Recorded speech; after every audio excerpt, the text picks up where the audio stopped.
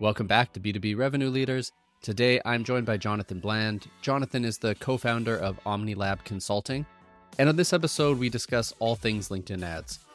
I know a lot of marketers will say LinkedIn is too expensive, and doing it the old way is with lead gen forms and all of that. But we chat about optimizing for consumption, how to use influencer marketing as part of your ad strategy, and how to repurpose and chop up organic content to use in your ads.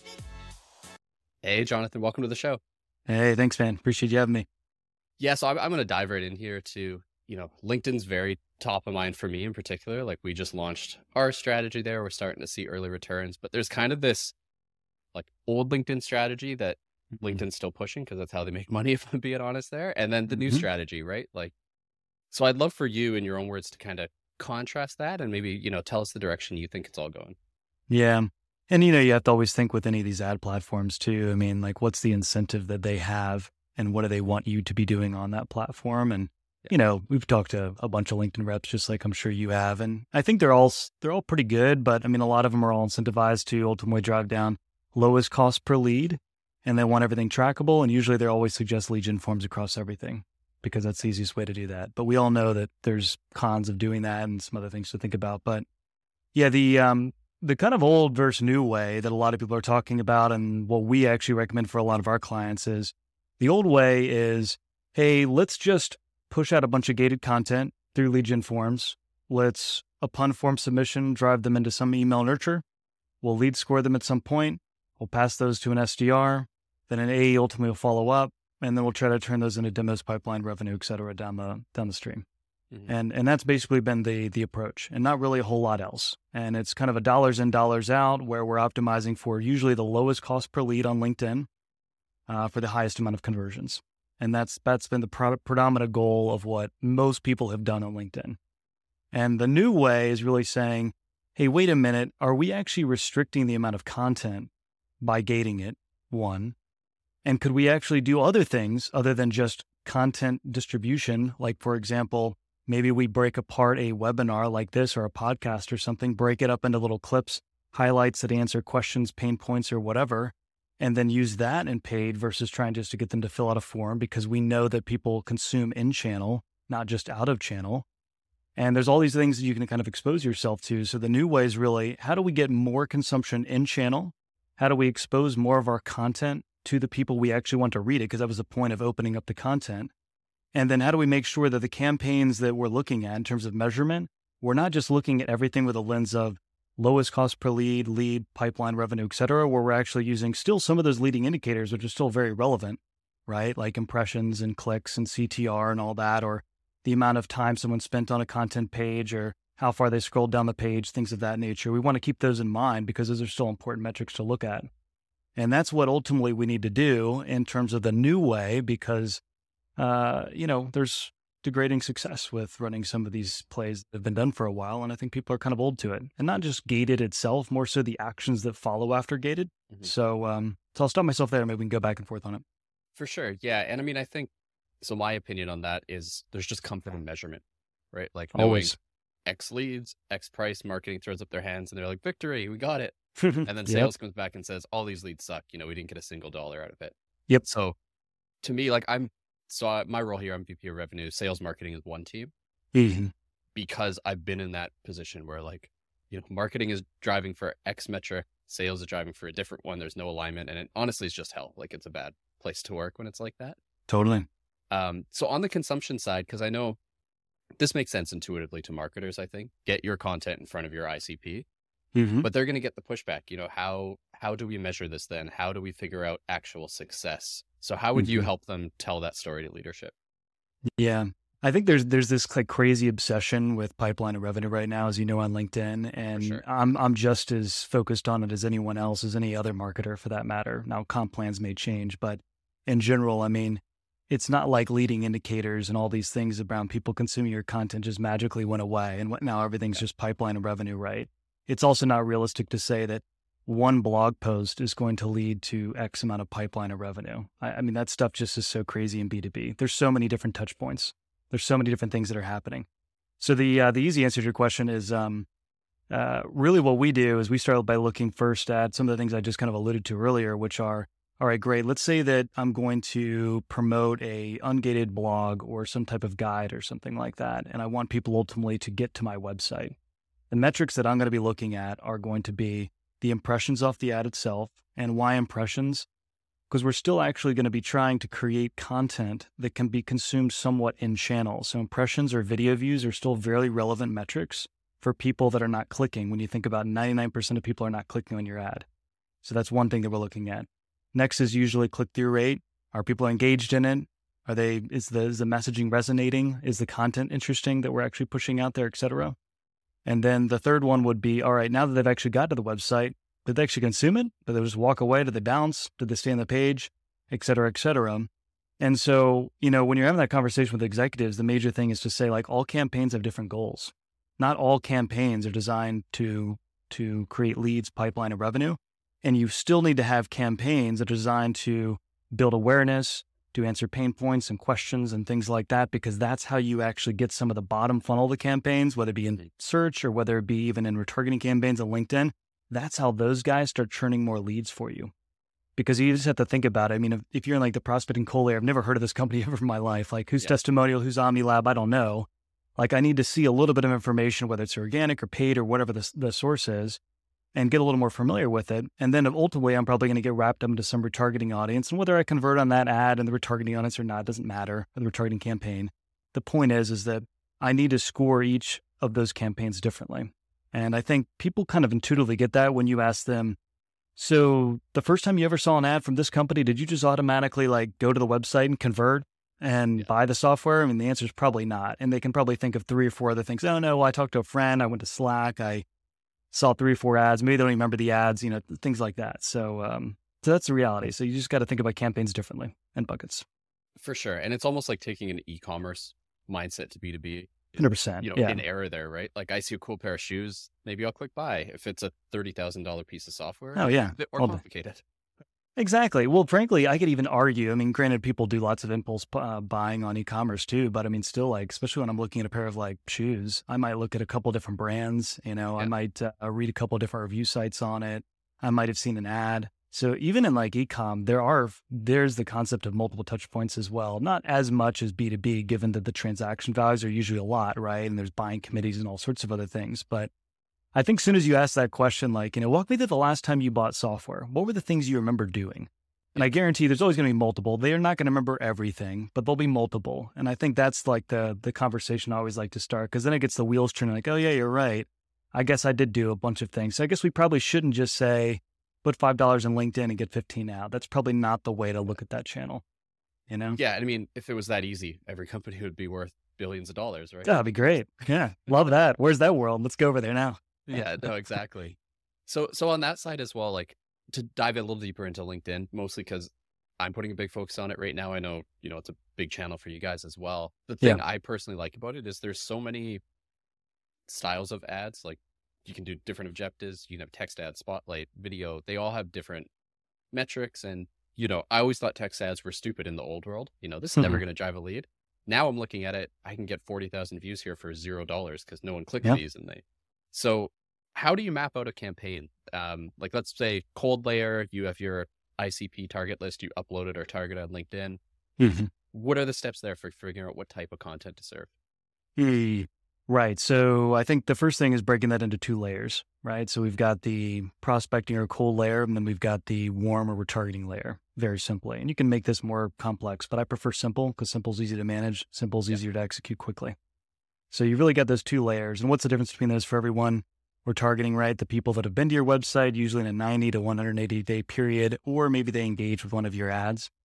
And then prospecting or cold being people that have not engaged with your brand, maybe ever, never heard of you before, or maybe it's just been a long while and they forgot about you. So that's the difference between the 2 layers. So there's clearly different things that we're going to do in those different segments. Now, this isn't a black and white rule book. This is more a guide, right? There's lots of times where we break this internally. But the general kind of rubric that we follow is, things like events, product marketing, top of funnel content are the things, and maybe thought leadership could kind of work its way in there. They're all different pieces of content, types of content. But those are the types of things that I'm trying to use in the cold layer to warm up an audience and getting them into events or a community or something that they can get answers or questions to. I'm using product marketing ads, which is probably the most underrated thing that I think a lot of B2B brands don't do because it doesn't always lead to immediate conversions. It's more of a brand awareness play to make sure that people actually understand the outcomes and the value props and like what your tool actually does versus you just sending out more and more content. So there's definitely a play for having a couple of product marketing campaigns running. And then obviously just content, right? The typical stuff that everyone's used to doing already on LinkedIn. And whether it's gated or ungated, whatever your play is there, the point is blogs, guides, and stuff. So those are the things that we use at that layer because now we want to get people exposed to our brand, ideally to our website. And this is also another reason for why it's really important not just to run lead gen only on LinkedIn. People need to get exposed to your brand. They need to see what else you do. So it's actually a great idea to get them over to your website. Again, you could gate it if you want there too, but ungated or gated, get them exposed to your website because they're likely to kind of fall around a couple different areas. They'll go around different pages. So that's kind of the cold layer there. And stop me if you want me to dive deeper into anything, but that's that simply put. And then retargeting is all about, all right, now that they're used to us, they've seen us before. Now it's about building a little more trust, answering some questions, and ultimately giving them some type of offer to move forward. And that could be case studies, testimonials. It might be whether that's video or whether that's text, doesn't matter. There's all different types of formats you could play around with there. And then product marketing, again, I would have still in that layer because, again, remember, depending on how you've got your retargeting audience set up, a lot of people don't necessarily remember what you do. So you still need to continue to remind them again and again, what are the core things that you can do to help them? What are the core outcomes? So that ultimately when they're ready, they'll come in. So we've got to build up that frequency there in the retargeting layer. And then ultimately the last two things would be third-party validation if you have it, like G2, Capterra, things of that nature. I don't think people care that much about the badges. It's more of a check mark. But I do think it's nice. We've been doing some interesting things where we're taking screenshots of G2 reviews and kind of abstracting them a little bit. And actually just using those is creative, which is great. Makes it really easy to actually churn out a ton of testimonial ads when we need to do a advisement there. But the last obviously being an offer, like what's the goal? What do you want them to do? And most people, it's a demo.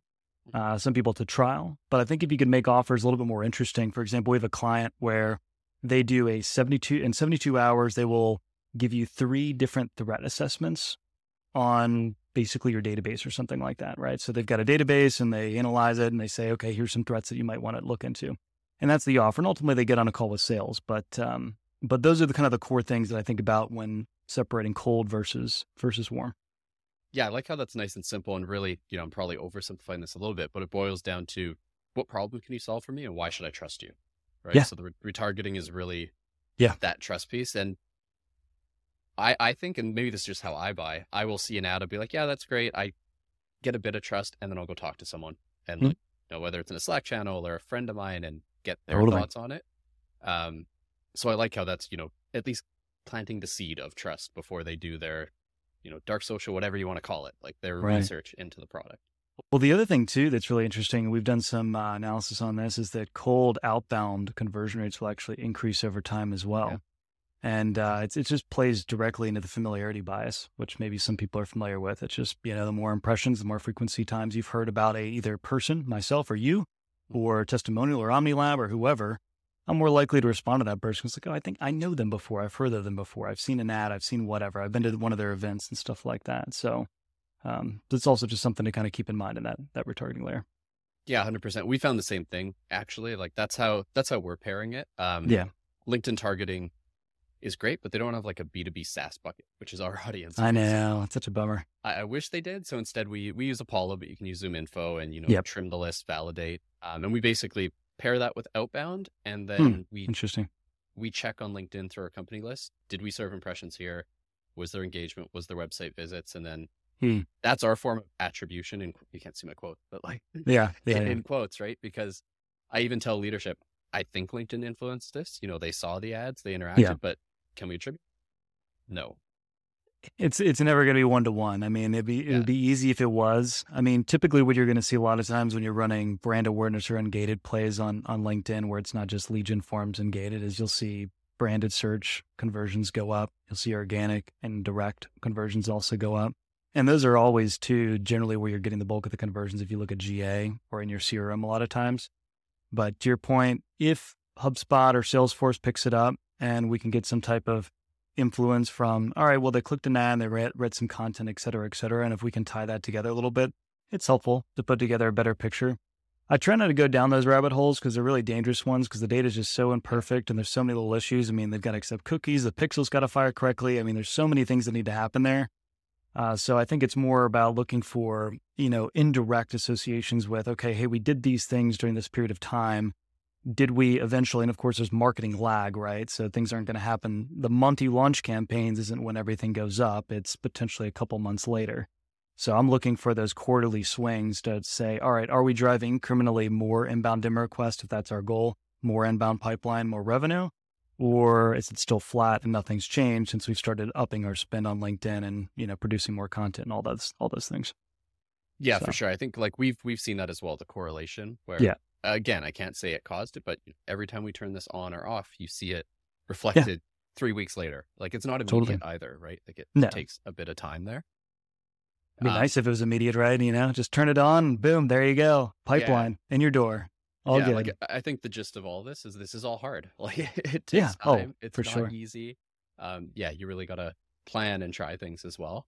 Exactly. One thing I'm curious, and maybe you've experimented with this or not, it's been coming up a lot in pretty much all these interviews I've been doing, talking to guests, is 2023 seems like, almost the year of B2B influencer marketing. Like that is a growing niche, whether it's, stuff like this, where I will interview someone who has an audience and has great thoughts on something and, we share back and forth, or like the paid, you see people paying Dave Gerhardt or whoever to post about them, right? Yep.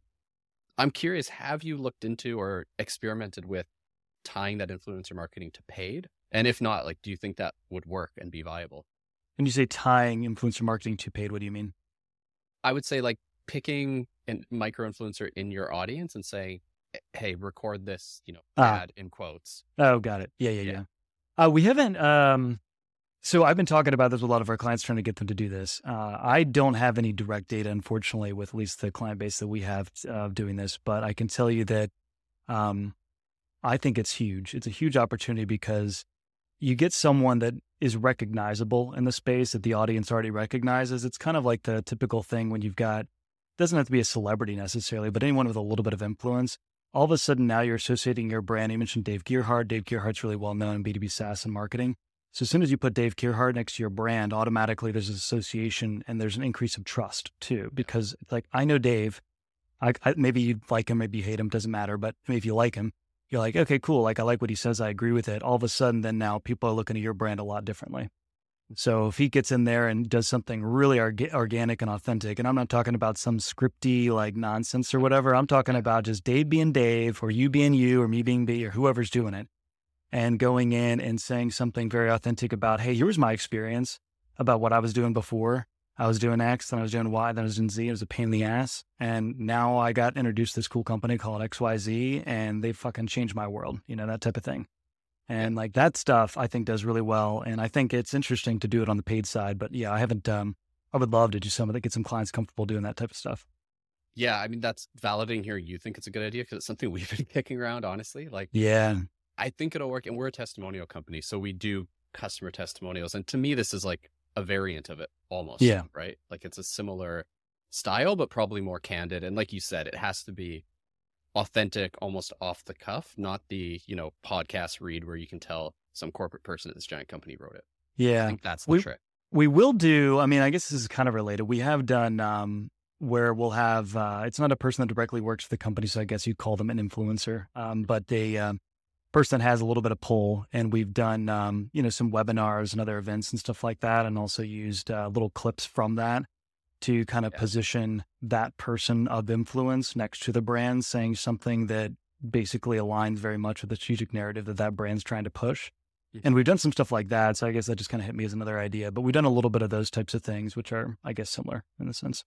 Nice. So that's an interesting idea as well, right? So you just make sure I'm understanding that correctly. Like, let's say you are a company that sells to customer marketers, you have a platform for them. You would get someone who, in that space is kind of aligned, tells a similar story. Let's say you interview them on the podcast and then exactly 100%. Exactly right. It's a huge ability. I mean, I think that just, and especially when it's just so authentic and raw, just conversational style, kind of like we're doing like right now. Yeah. people just want to listen in and hear what people are saying, and especially when it's someone that, okay, well, I already kind of have been reading this person's blog or reading their content organically or whatever, wherever they produce. This is interesting. And what they're saying actually apparently aligns really well with this other brand. And they're saying kind of the same thing. So boom, like you just kind of like cross a threshold. It's like, Yeah. You're on the first floor and instead of going from step to step, you just kind of jumped up almost all the way to the top because of that connection. So yeah, that's super interesting. I think to go back to consumption metrics, Mhm. I would imagine those videos get viewed more because, especially if it's the right audience, they're used to viewing that content and consuming it. So it almost feels natural in feed rather than here's a banner with an ebook to download. Just, scroll right by it. Well, that's so true for webinars too, right? I mean, like the primary Yeah. reason of a webinar going, well or poorly is based upon who's speaking and then what it's about. I mean, those are honestly like two of the biggest things. If someone speaking is interesting, they like what they say or they just want to hear what they say, et cetera. I mean, that's going to drive more people to come in there, especially when the topic's controversial. But completely. Nice. So we've touched on ad types, a little bit on creative and a few ideas there. I Mhm. guess the other side of it we haven't got into much, and I think you posted about this a while back, is the data and the targeting side, right? So especially buyer intent. This isn't something I've experimented with here. Like I've done it for cold outreach and that sort of stuff. But is that something you've worked with, like using buyer intent as almost a not so cold layer, right? Like a lukewarm layer in between. You're talking about just like intent data, like from Zoom and those guys? Yeah, there's so many different ways. Like you can get it from Zoom or, a million other data providers or G2 or even Capterra serves it. But yeah, curious your thoughts on that. We've kind of done it all.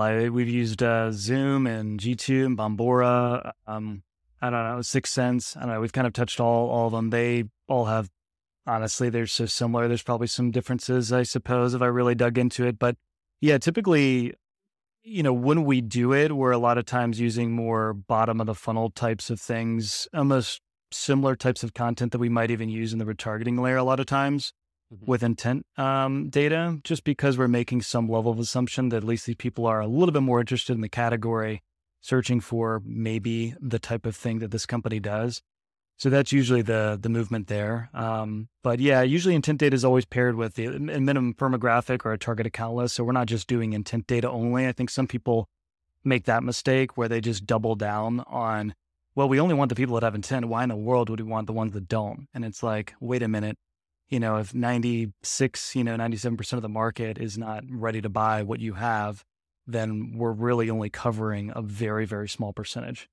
So that's something to consider with intent list. So we're usually pairing, again, between firmographic, target account list, and intent data as like the 3 different targeting types. And then running those accordingly based on kind of the way I structured it before. And then obviously intent data a little bit more kind of towards the warmer funnel where it's like, okay, let's try to get these people to move forward. Yeah. Like to me, it's matching the creative and like you said, the offer to where that audience is. And yeah, I like how you pointed out, 90 depends on the stat. You see 96, 97%, whatever aren't in market. And I've done this, it's been a mistake in the past where you kind of neglected them. You're like, let's just capture all the existing demand. I need revenue, I need to hit this number. Yeah. But then you're just chasing your tail forever, right?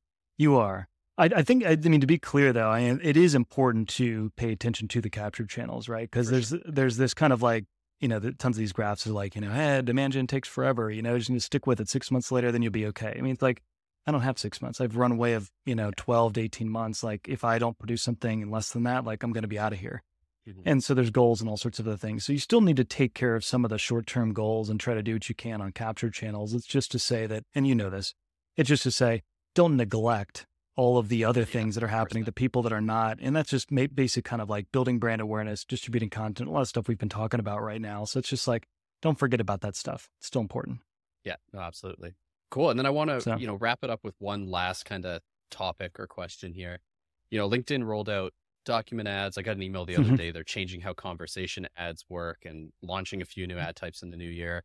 So lots to experiment with and play with. I'm curious what you're like bullish on for 2023. What do you think is going to work well there? So document ads are really interesting. So we've already done, for clients that are running gated, for some of the clients that we do run gated, the cost per conversion, it's half, really? At minimum, if not more than that. So if you're trying to if you're running that play, like document ads have completely won out. We've seen it across multiple accounts now, just testing them out.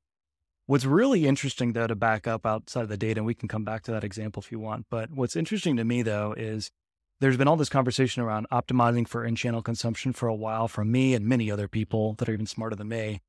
And just talking about all the things that, we need to do in channel because not everyone clicks. And I think what's interesting to me is that LinkedIn's made an ad format, and, there's the carousel and other things like that, but made an ad format where you can literally just scroll through and read the content right in feed. And I think it doesn't work for all different types of content, right? You got to have a piece of content that's designed that you can actually read it. Some of them, the text is way too small to read on document ads and stuff. So you got to be careful with it. But I think it's really interesting that they're aligning with that and they created that ad format. And I think it's going to be honestly huge.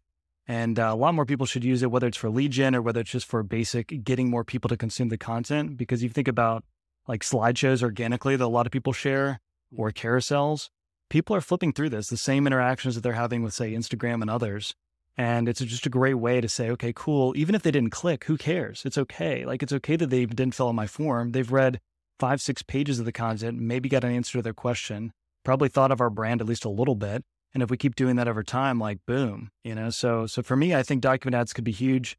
And I think a lot of people should be testing them out just to kind of see what they're doing, what they are. For sure. And as a consumer of those, like both people post them organically and, you get the odd paid one in your feed. Yeah. I've found, if it's educational, like I'm learning something, a specific how to really hits and I'll work through it. But the other side that's kind of interesting to me is like, it's just a clean way to tell your narrative and your story. Exactly. Video is great as well, but then you need someone to sit there for 60 seconds. But if I can tell them in 2 paragraphs what I stand for and why they should care. Exactly. So I'm also keen on those. We need to do a better job with ours and test a few different things, but they're really nice for document ads for sure. Yeah, there's a lot of cool stuff. I mean, I'm sure it'll change too, the way that they kind of, to your point, there's always updates coming out because they just release them. But yeah, I mean, early data, at least from us and from what we've tested, is conversion rates are definitely far lower. And then the consumption is certainly up because we know that people are scrolling through more of the actual content. We can see that in the analytics section in LinkedIn to understand, okay, how many people are getting 25-50% of the way through this document. And I think that's the cool thing is that, now we've got both the side of getting people to actually read the content, whether it's on your website or a lead gen form, but also in channel. So works well. Yeah, that we tied it all the way back to consumption metrics because they there you go. That right out of the box there. So exactly. Cool. Thank you for that conversation. I have a few ideas. I'm going to go bug, someone in my marketing team to spin up on LinkedIn. If our listeners, want to learn more, follow you to get some of the content you put out, where should they reach out? Yeah, easiest way is just follow me on LinkedIn. Jonathan Bland's the name. You'll find me, be easy. And then, or reach out to us on omnilabconsulting.com, one or the other. But yeah, love to chat with you guys. Cool. Awesome. Thanks so much. Cool, man. Cheers. Thanks for joining me for another episode of B2B Revenue Leaders. So I have 2 key takeaways this time. One is just to optimize for quality content, obviously instead of leads. So, put yourself in the buyer's shoes. What would actually stop your thumb from scrolling through LinkedIn and create that content? And 2 is I'm just really bullish on this idea of testing out micro-influencer ads on LinkedIn. Not in the, ad read kind of way, but the organic conversational content with someone who is well known and respected in that field to the people you're marketing to. So those are 2 things I'm going to really push forward for our team in 2023. If you want to connect with me on LinkedIn, feel free to reach out. As always, we'll be back every Tuesday with another episode. All right, talk soon.